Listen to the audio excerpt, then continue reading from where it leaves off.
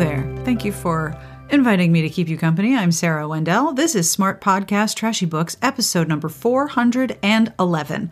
My guest today is Alexis Rockley. Alexis is a business coach and the author of the book, Find Your Fuck Yeah. She recently went viral with a tweet about the cognitive exhaustion of the quarantimes.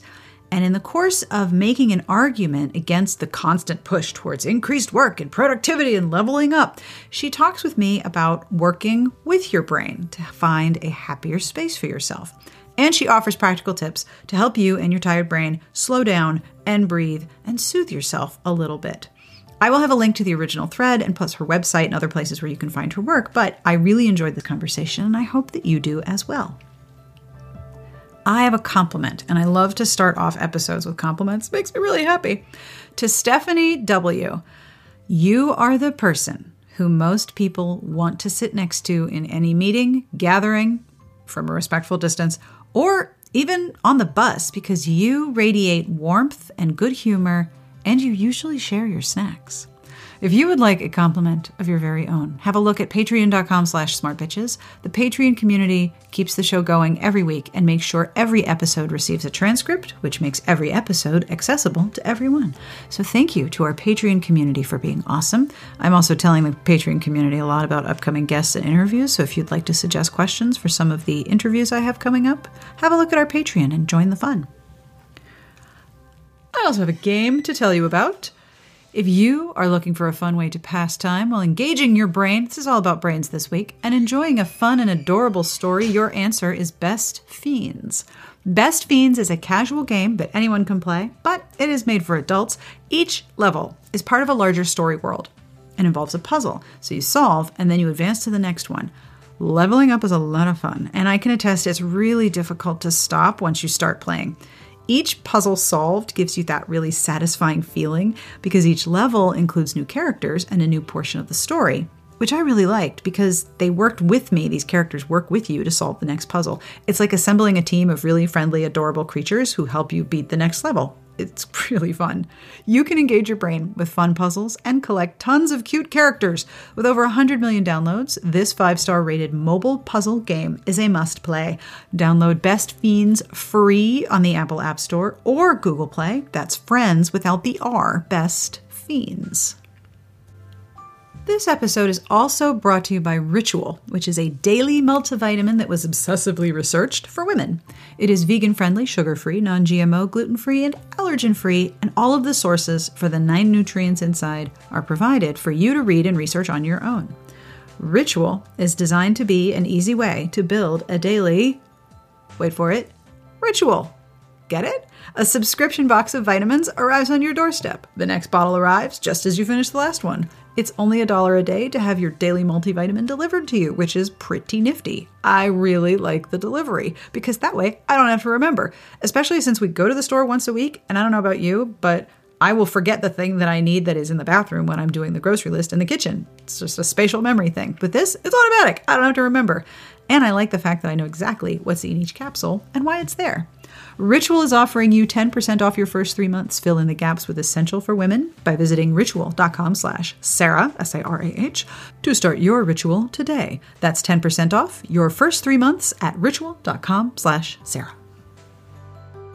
A quick note that Alexis was having some roofing work done during this interview, so you might hear some banging in the background. That's all that is. Do not be alarmed. It's not you.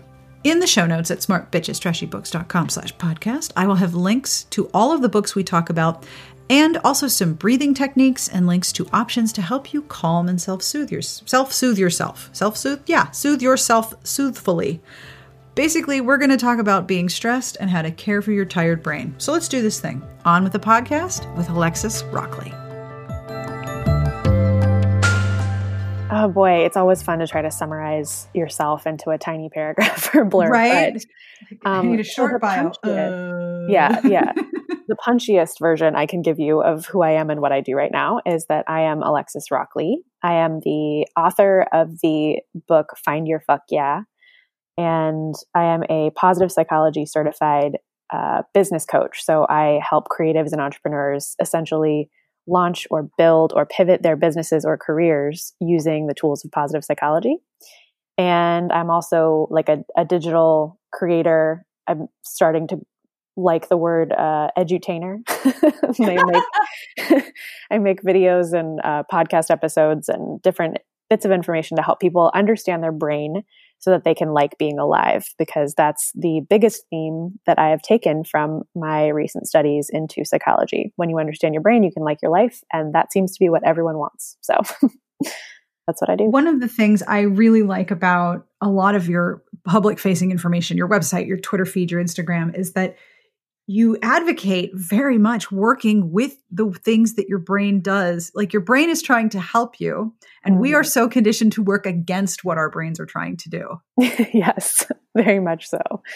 Very much so. I think I think the thing that a lot of people have responded really vocally to that I've been sharing in the last couple of months is around productivity and this feeling that we have to constantly be doing something that is productive or making us money or doing something for society. And if not, there's this new version of productivity that is improving yourself. And I'm hyper aware of it because I'm in a self-help space. I'm in the quote unquote health and wellness industry.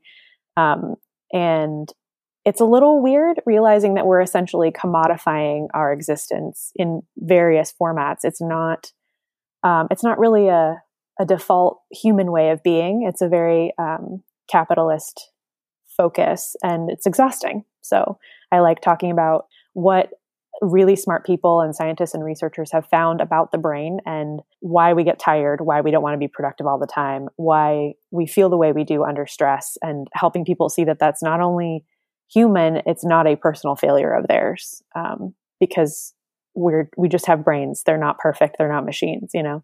And your brain operates on levels that you yourself may not be conscious of, right? Absolutely. Yeah. I think that was probably the most shocking bit of information that I absorbed from going back to school for my certification in positive psychology. Realizing that you have more than one brain. They, of course, are completely interlinked and working together constantly. But to understand that the subconscious brain is not this like sub-basement of your existence with like deep repressed desires, kind of the way that Freud depicted it for us in the past, that your subconscious brain is this massive, constantly changing network of connected neurons in your brain that are actively running your life by default, and you don't have to be conscious of them to continue to function. And it's obvious when you think about like the way that you can drive a car, right? Like if you are doing a million things at one time seamlessly because you have this subconscious brain. In my book, I refer to it as autopilot because it helps me distinguish the patterns. Yes. But you're constantly operating on autopilot, on default mode, because you evolved that way. Mm-hmm. And what's interesting is that when you realize you have also evolved a conscious brain that can do significantly less but still have an impact, and you bring certain subconscious behaviors or thoughts to the surface, you can actually change them. And that's one of the beautiful things of having a human brain. So realizing you have more than one brain is basically the very first mind-boggling bit of information I like to give people. I think a lot about my autopilot because I notice myself that when I lose my autopilot, I go straight to super irritability land. Your autopilot is very comforting. And one of the things that's happening right now, and what I've been calling the quarantimes, is that we have all lost most, if not all, of our autopilots. Everything is different, and we have to be conscious of everything. And there's no autopilot. When you tweeted back in mid-April, and you went rather viral, did you expect that to happen? I absolutely did not. No. I joked with a friend of mine that I truly would have been satisfied creating really meaningful content and information for like the couple hundred people who had been listening to me or following me up until that point. Like I would have just kept doing that forever and it was perfectly fine. But you know what? A lot of people resonated with something so cool. Yes. But it was also a comforting message. Yeah. Which is, I think, very important because there was a lot of you can do this and you can improve yourself and you can level up every area of your life while you're in the quarantines. No, for goodness sakes. Now, you called it a slow burn stress in your thread. And the idea that we are slowly low grade burning out. It very much resonated with me, and also with trying to help my children change to online learning and figuring out how to redefine what they do to self-soothe when our options are so much more limited because we're all in the house together. And in your thread, you wrote about what our brains are doing to try to help us with this stress and how it seemed sort of obvious when you lined it all up. But I really didn't think of it that way. What are some of the things that our brains are doing to try to help us with this ongoing multiple months of slow burn? Well, it's all very surprising, that's for sure. I think the first thing I have to mention before I sort of list some of the things that our brains are doing is to clarify that the word stress itself is a loaded term that means a lot of different things in English. Yes. And stress itself, when we talk about being stressed or experiencing stress, or when scientists use the term stressors, it's all gotten tangled up in this idea that this is like, there's a bunch of bad things that happen to people in bodies and then they feel bad or they suffer. That's the concept of stress. But that's not really what scientists mean when they're talking about stress. And stress, the more research that's done on the brain, the more they understand that stress is actually very subjective, and it's essentially the way your brain and your body receive information in the world. And it doesn't necessarily mean it's negative. So external circumstances that are outside your control are not always going to have a negative impact. But if you perceive them that way, or they have a physical harm to your body, then yes, it becomes a stressor. So I have to say all that sciencey stuff to clarify that the stress isn't happening to us necessarily. It's not default, or it's not guaranteed that this has to be a difficult time for everyone, because each person experiences very, very different things, different lives. But, just needed to mention that. So anyway, absolutely. Generally speaking, the way that our brain, people will probably recognize our brain is helping us cope with stress, is by narrowing our focus significantly. So the easiest way to describe this is like classic fight or flight. So when you're experiencing fight or flight response, you're scared of something, you're afraid, you're angry, you experience physiological symptoms. Your heart starts racing, your breath gets more shallow. All of these things are in your body. Also, you can hear the roof work that's happening and the bus outside. I'm sure you're enjoying all these sounds. Ambient visit. It's great. Yeah. So, right. So stress. So we experience these physiological symptoms, and what's going on is that our brain is essentially perceiving that we need to respond to something happening, and it's giving us the energy to do so. So it's giving us a surge of cortisol to increase our heart rate so that it's easier for us to pump more oxygen to our brain and to our muscles so we can, flee the scene or fight. But the stress response can happen in much slower, less intense ways and still have an effect on our brain. And one of those things is a narrowed focus. When your brain is preparing you to fight or to flee, you have to only pay attention to the danger in front of you or to the circumstances in front of you. And so negative emotions and fight or flight narrow your focus to look at that one thing, which is, how do I get out of here? And that's really useful in survival mode. But in a slow burn fight or flight, as I call it, you continue to have a narrowed focus because you are continuing to perceive danger. Your brain is continuing to perceive danger. And so it's trying to always pay attention to help you get out of that danger. But that means that you don't see as many possibilities as you might have seen in a more relaxed state. And there's lots of research on how positive emotions show that they create space for people to be more creative, to solve problems better, to think more clearly, to make better decisions. And negative emotions have the opposite effect. So our brains are trying to help us by narrowing our focus, but it means that we might feel foggy or fatigued. It means we might feel distracted easily. We might feel sort of suddenly numb or apathetic to previous goals that we cared deeply about. And this is all it's sort of like your brain making you more short-sighted to help you cope with the danger. And one of the easiest ways that I describe this is your brain is trying to make you flexible, but you are perceiving it in a culture that glorifies productivity as being lazy or being all over the place or being up and down or flaky or irrational. And that's not to give people like a get out of jail free card on shirking obligations or hurting other people. That's not the case here. It's just that your brain wants you to be flexible because it doesn't know what's coming next under circumstances of stress. And so that means that you will be up and down. You will care about certain things and then not care about certain things. You will feel focused one day and foggy the next. And the best thing you can do is help your brain and body regain stability with a couple different techniques around self-soothing or self-care. Now, you mentioned the idea that you would have a really good day and then you have a bad day. And I definitely notice that's the case for me. There are some days where my brain's like, let's do the things. And then the next day, my brain is like, let's not do anything. Yeah. It's a lot.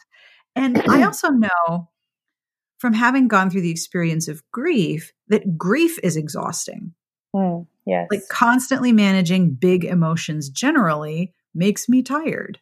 Yeah. And there's a lot of big emotions as well as this sort of low grade constant set of stressors that are making us focus on the short term. There's also really big, scary emotions all the time that make you tired. And you wrote in your thread that your brain is burning energy 10 times faster than usual. And is that just processing all of the things that we're dealing with? Yes. And I should also clarify there that I do not have a scientific paper to back up the number 10 times. Right.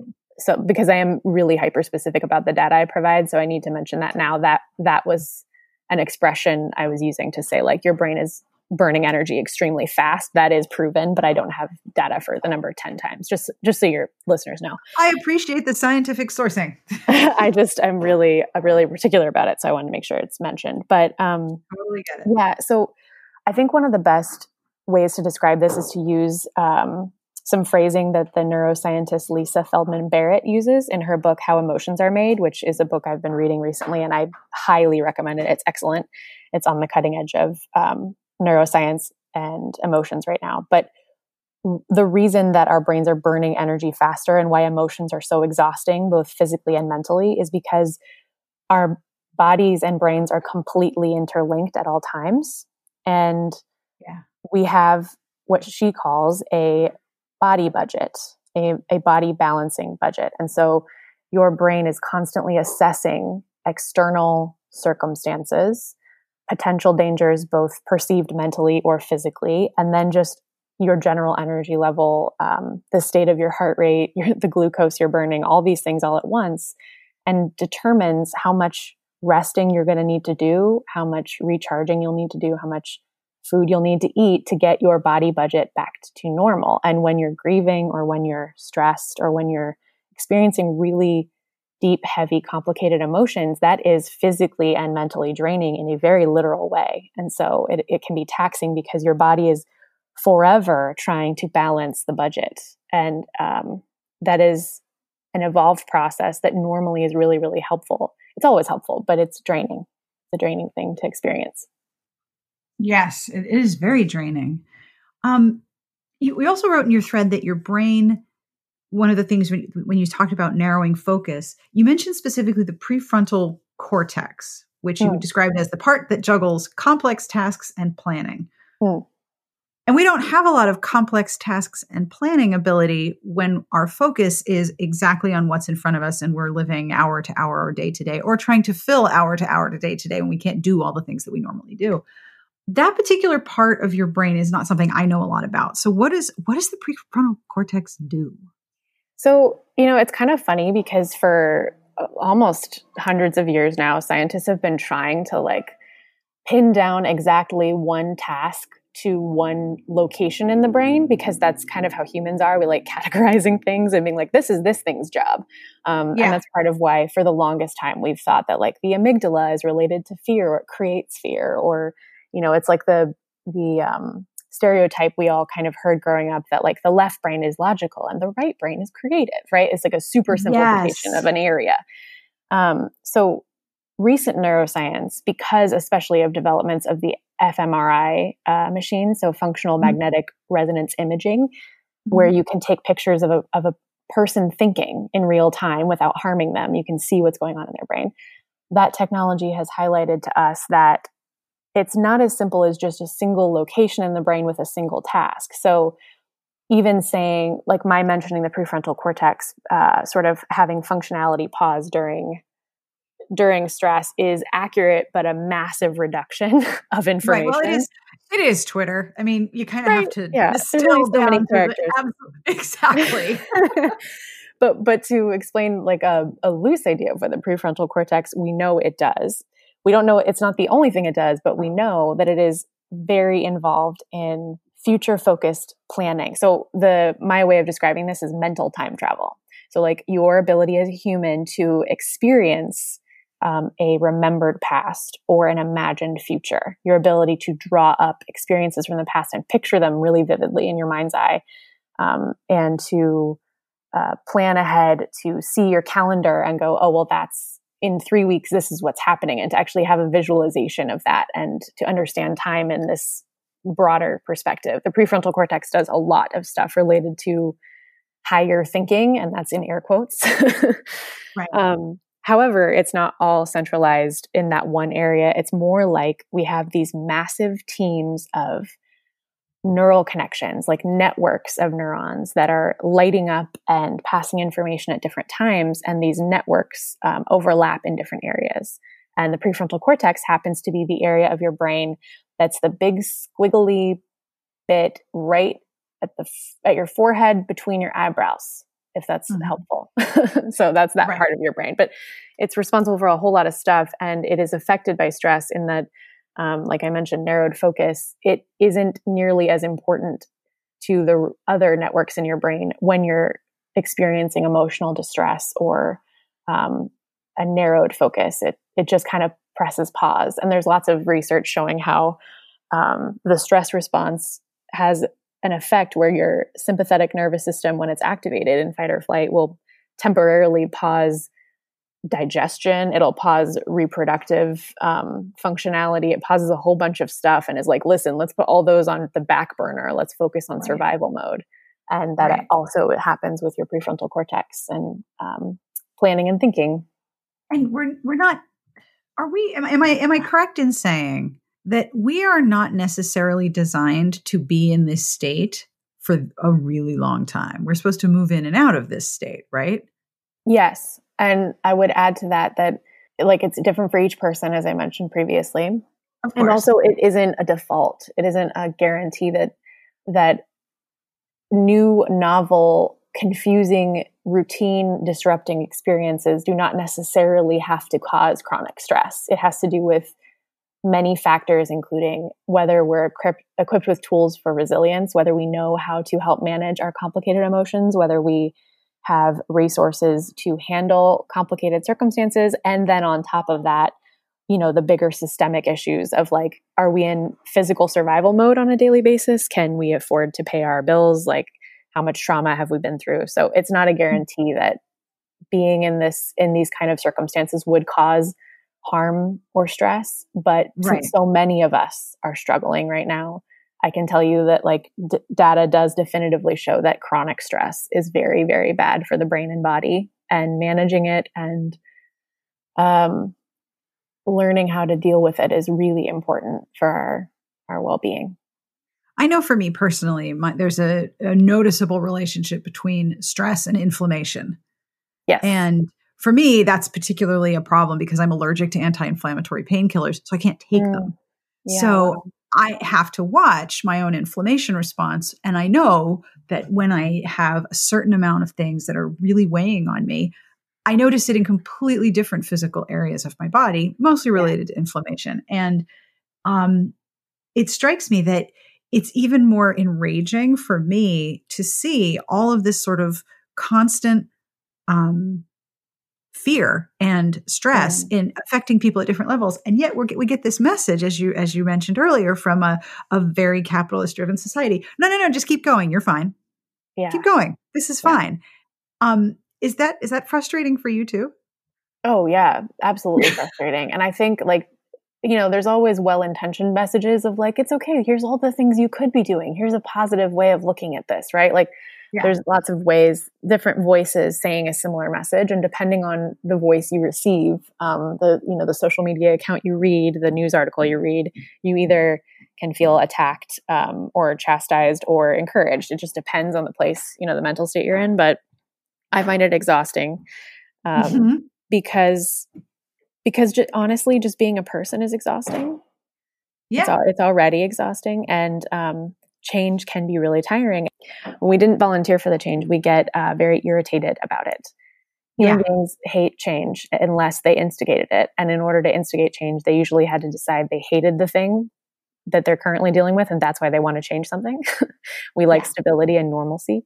So having all of our routines disrupted, being concerned about paying the bills, being concerned about the health of the people we love, is not something we signed up for, and therefore is very exasperating. And that's why so many of us are angry to hear, like, do more, do lots more things, because we were already tired before this started. Yeah. The big question then would be, what can we do to help our tired, stressed brains? Like I said earlier, we're not really taught to work with our brains and recognize the ways in which our brains work on an individual level and how to cope and manage the things that make our brains unique. Like, each of us is different, and the way we respond to things is unique. And I noticed that just raising two very different human beings, they respond to things very differently, and I adapt accordingly with my, my parenting style. Right. But I'm much less adaptable with myself because, we receive so many messages to be harder and harder on ourselves. Yeah. What can we do to work with our brains? What are some things that might, help us get along better with our mental co-pilots? Well, I would say one of the first big things is to understand that your brain is a body. It's part of a body. And just like you would seek out medical attention if you were unable to manage new symptoms of a cold or something going on, you can also seek out medical attention for your brain and realize that it's normal to pursue counseling or therapy or mental health care if you have access to it. And I say if you have access to it because we all know that it is still prohibitively expensive, specifically in the United States and many other parts of the world, to get mental health care. But if you can get access to it, or you can check out nonprofit resources like Open Path Collective is one of my favorite ones to recommend for sliding scale access to therapy. That would be something to throw out there. Like, if you can be proactive and aggressive about taking care of your mental health, and you have the bandwidth and resources, please do it, because this is the time. Yeah. On a smaller, more daily scale of things we can do, it's not, you're not going to like it, but I'll say it anyway. And I say that because I imagine most of us are, feel good about being productive and efficient and getting lots done. But the first piece of advice is to lower our expectations. So specifically to lower the expectations that we hold ourselves to during periods of mental exhaustion and stress, thinking about that it's okay to do less than we normally do, because these are temporarily different circumstances. It's okay to deliver less than we would normally deliver. It's okay to communicate that we need to lower deliverables and expectations with our family members, our employers, our clients, things like that. And hand in hand with that is to say extending your timelines is really important. So instead of throwing out the goal that you previously cared about before, experiencing intense stress, right now that goal feels unimportant. Maybe it feels like it's stupid, it's worthless, it's never going to work out, or there's how in the hell are we going to make that happen in the new world we live in?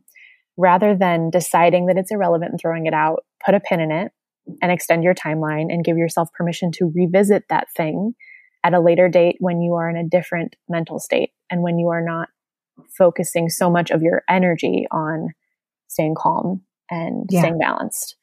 And then finally, practicing emotional first aid, which psychologists and therapists call self-soothing, as we've mentioned previously. So these are I describe this as like emergency self-care.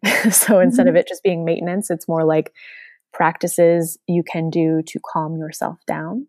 So over the last couple months, because there's so much of a need for this information, I've been making videos around self-soothing techniques that are accessible and easy. So one of my favorites is a breathing technique called 4-7-8 breathing. And it's essentially inhaling for 4 seconds, holding that breath for 7 seconds, and exhaling for 8 seconds. and then repeating that cycle a few times, maybe 3 times if you can. And the benefits of this are that slow belly breathing, whether it's that exact number of seconds or not, all slow belly breathing has a manual flipping the switch for our nervous systems. So they found that when you do deep belly breathing, you're sending a signal probably from your vagus nerve into your brain, telling it to switch from the sympathetic fight or flight nervous system mode to the parasympathetic, the one that helps you calm down, the rest and digest. And so just by doing this breathing, you are interrupting a fight or flight response and asking your brain to slow down, to comfort you, to restore balance. And this can be done just on a daily basis when you're not panicked. It can happen just taking a moment, taking a deep breath. But it can also happen when you're very anxious or worried or stressed out, to help switch from fight or flight over to a calmer state of being. So I love that one. 4-7-8 breathing. And then I have 2 more that I love recommending. So the other technique for self-soothing is called grounding. And really what it is just dragging your body back into the present moment, because it's sort of gets carried away by mental time travel. So you feel sensory experiences of worry or future potential pain or potential danger. You feel it in real time. And so to help your body come back to the present moment and calm down, you can do the 5-4-3-2-1 grounding technique, which is moving through each of your senses and listing things that you can see. So 5 things you can see, 4 things you can hear, 3 things you can feel, like your touch, 2 things you can smell, and 1 thing you can taste. And it's an activity that essentially, just like the first one, interrupts the automatic process of fight or flight or slow burn stress and brings you back to the present moment. And it won't instantly make you happy, but it will kind of get you to neutral for a second. And it's very useful to interrupt a stream of negative thought, I find. And I have to also mention, though, that technique is very ableist because not everyone has access to all those senses. So I have found that you can still practice this technique by substituting gratitude in for the sense that your body doesn't have access to. So if you were hearing impaired, for example, then you could list 5 things you can see, and then list 4 things you're grateful for, 3 things you can feel, etc. So there's still a way to utilize this, since gratitude has such a profound impact on your body. I love recommending that one as well. That makes a lot of sense, especially the idea that we like right now, specifically in the quarantimes, are receiving so much information, and everything is a projection graph. Have you noticed this? Yes. Oh my God. Everything is a line graph now. Like everything. There's either a line graph or a bar or some kind of arc. Like everything has a parabola in the future. And we're being asked to constantly assess and take in all of this information and make decisions. And it is really easy to be both hyper focused on right now and everything is just going to be like this forever, and to just project into the future the way we're feeling right now. Absolutely. And it's gone on for so long. It's very hard not to think, okay, it's going to be like this forever, isn't it? Yeah. I mean, that's also just a human default to project present experience into the future. That's part of mental time travel. It's not a failure of ours. It's how we've evolved, but it can really, bite you in the ass when you're like in the middle of feeling really worried and you are imagining like, how could I possibly live like this for another year, 6 months? Right. It's incredibly just grindingly demoralizing to do that to yourself. But I do it all the time. I am taking a quick break to tell you about feels. In the quarantimes, I have been paying a lot of attention to the sleep that I get, especially because sleep influences so much of how I feel each day. And I have learned of a new option that helps me with getting really, really good sleep. Feels. Feels is premium CBD oil that is delivered directly to your doorstep. Feels naturally helps reduce stress, anxiety, and sleeplessness. After dropping some Feels under my tongue before bed the past few nights, I have slept incredibly deeply and I have woken up feeling terrific. No hangover, no high, no grogginess, nothing like that.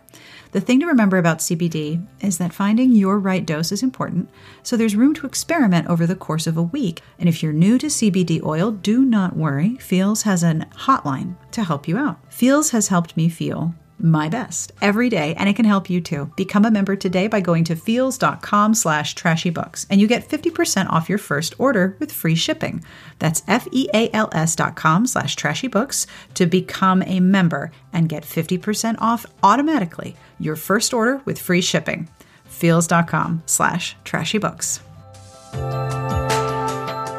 One of the things that I've been doing to self-soothe, which, okay, so I don't know if everyone had one of these, but when I was very little, I had a doll and I used to rub her dress under my nose. And that was like, you see kids with like a blanket and they rub it on their faces. For me, it was rubbing the dress of this doll under my nose. So whenever I think of self-soothing, I'm like, where's Dolly? That's what I need right now.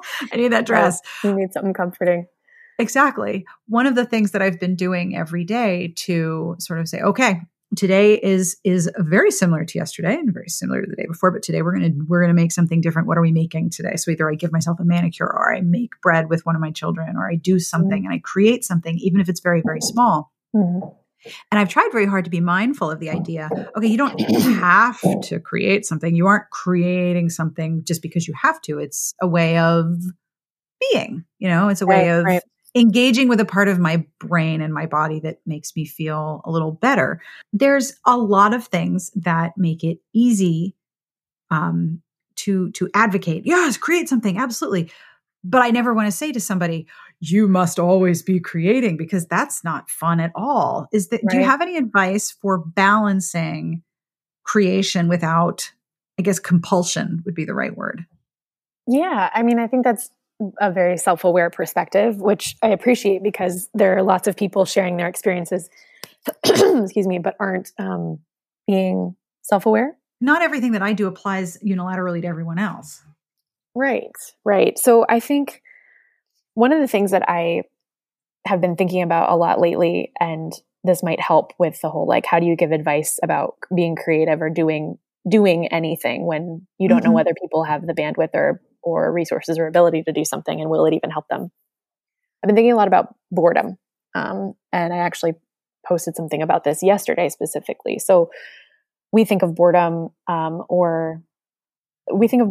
culturally as like this thing that you only experience if you're lazy or entitled or like the worst. Like if you only get bored if you're not trying very hard, right? And but when you're in boredom, it's very easy to feel guilt, to feel shame because you're like, well, I'm ungrateful. Like I have such an easy life. How could I possibly be overwhelmed at all my options on a Saturday morning? Or how could I possibly be bored when there are people dying from a pandemic? Or how could I possibly not know what to do with my 2 hours of free time?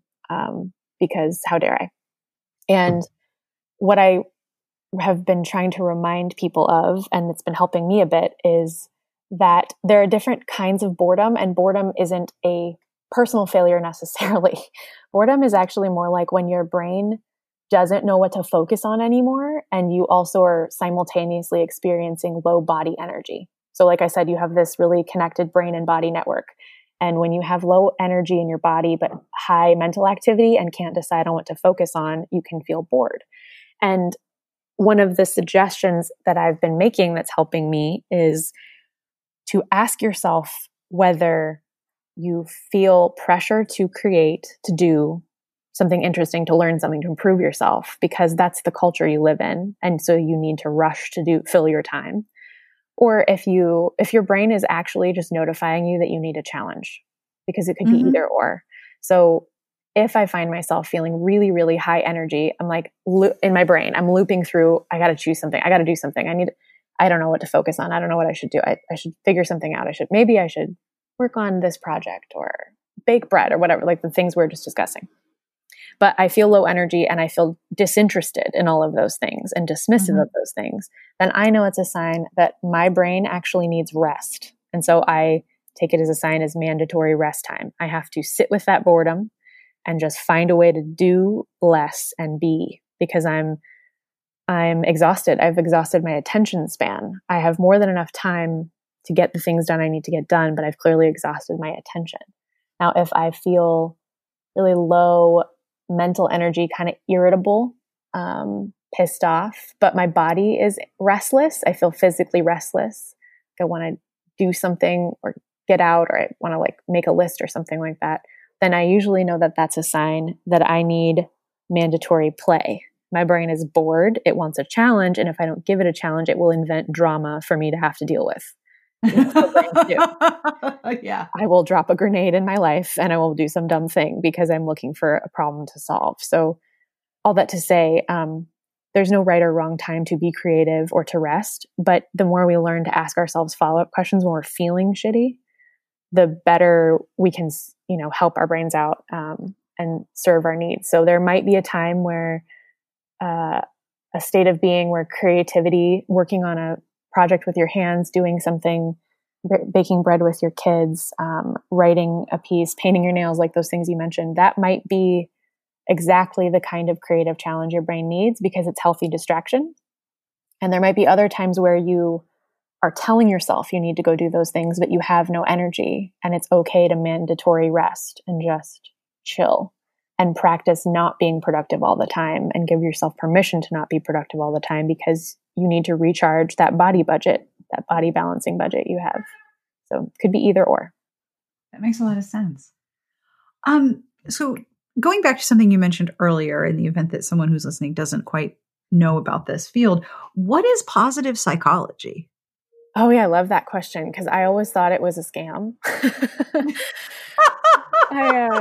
I really didn't know. Call now for some positive psychology. Yeah, like it feels really self-helpy, and I'm also like, admittedly, very cynical and eye-rolly about a lot of things. So yes, I know all the words to that song. Yeah, I think that I've leaned really hard into data and science, or oh my goodness, Do you still have a roof? Jesus, did your roof just get taken off the house? Apparently they're laying something down up there, so we'll see how many more words get to come out of my mouth at this point. I'm sorry. Wow.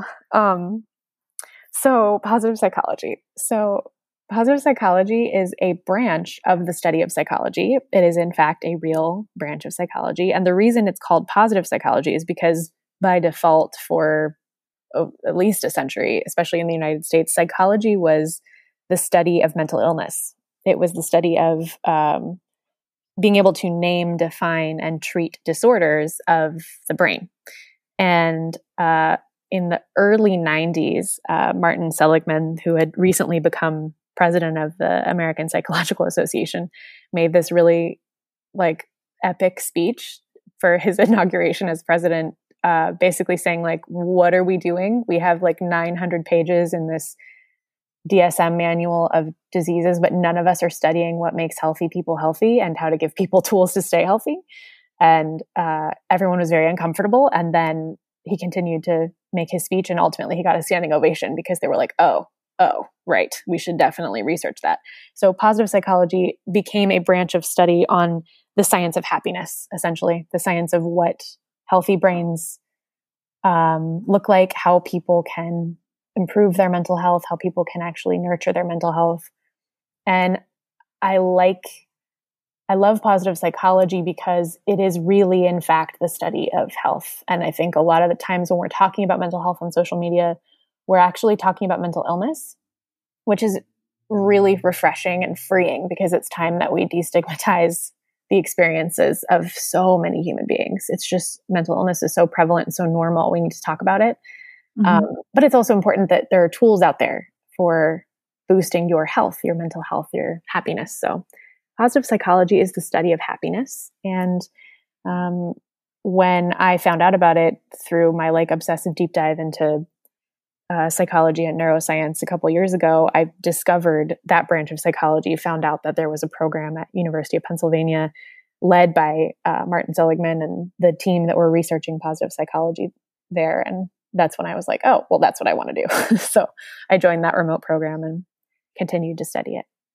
And you use that in your coaching business to help people figure out what they want to do or where they want to go next. Yeah, I essentially because I'm so wary of terms like coach or life coach, or just, like I said, the eye roller in me is very cynical about terminology used in the health and wellness space. I describe it as, I do not pretend to have all the answers, but I am really good at asking the right questions. And so I work with my clients to help. I ask them questions to figure out how to build businesses that will not burn them out, businesses that will support the kind of life that they want to live. I help them change careers. I help them figure out what they really want, essentially, by using the tools of positive psychology, by using the resources that have been developed by people much smarter than me, who've been researching for much, much, much longer than me. And it's very fun. That is very cool. Yeah. So what are you working on or developing right now, which is a total jerkwad question, considering we were just talking about not doing so much to give ourselves a break? That's okay. Most recently I've been putting a lot of effort into creating a video series about self-soothing and about, these little techniques, these things that are free or accessible to help people cope with stress. And so I encourage people to join my email crew by signing up on my website. You can hear people walking on my roof right now. By signing up on my website so that they can... the people on the roof are actually going to sign up for your newsletter right now. That's where they're marching to. Yeah, exactly. Exactly. So I'm building these free video resources, which has been fun to create. And I'm learning a lot in the process about video creation. I'm actually editing them myself, which is a fun project because I've wanted to learn how to do that for a while.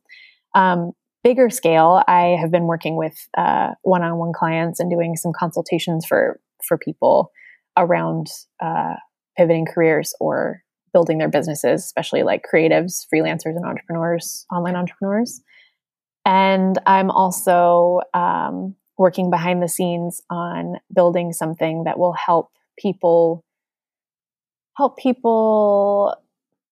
determine how to use their voice in a way that isn't gross to show up online as an online business owner and earn a living that way. So it's sort of like the opposite of self-branding. It's like using the concepts of positive psychology to help people build a business and share a message that is genuine and authentic. And I'm building that out with a friend of mine right now. So it's a little ways off that we'll have this community for others, but we're really excited about it because I have a lot of issues with self-branding and social media influencer culture and stuff like that. So I'm excited to offer an alternative.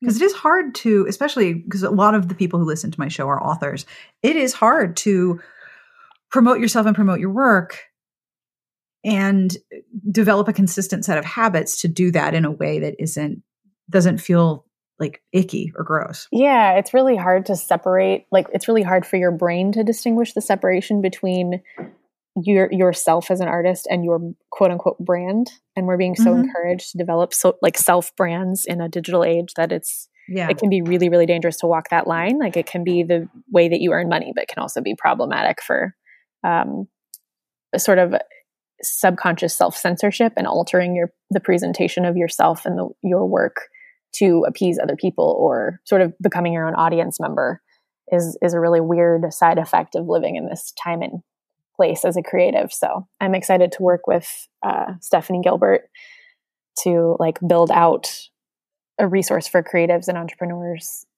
that help them avoid doing that, to be able to live in this society where you have to have a key way of marketing yourself, a brand, but you don't want to become a brand, somewhere in the middle.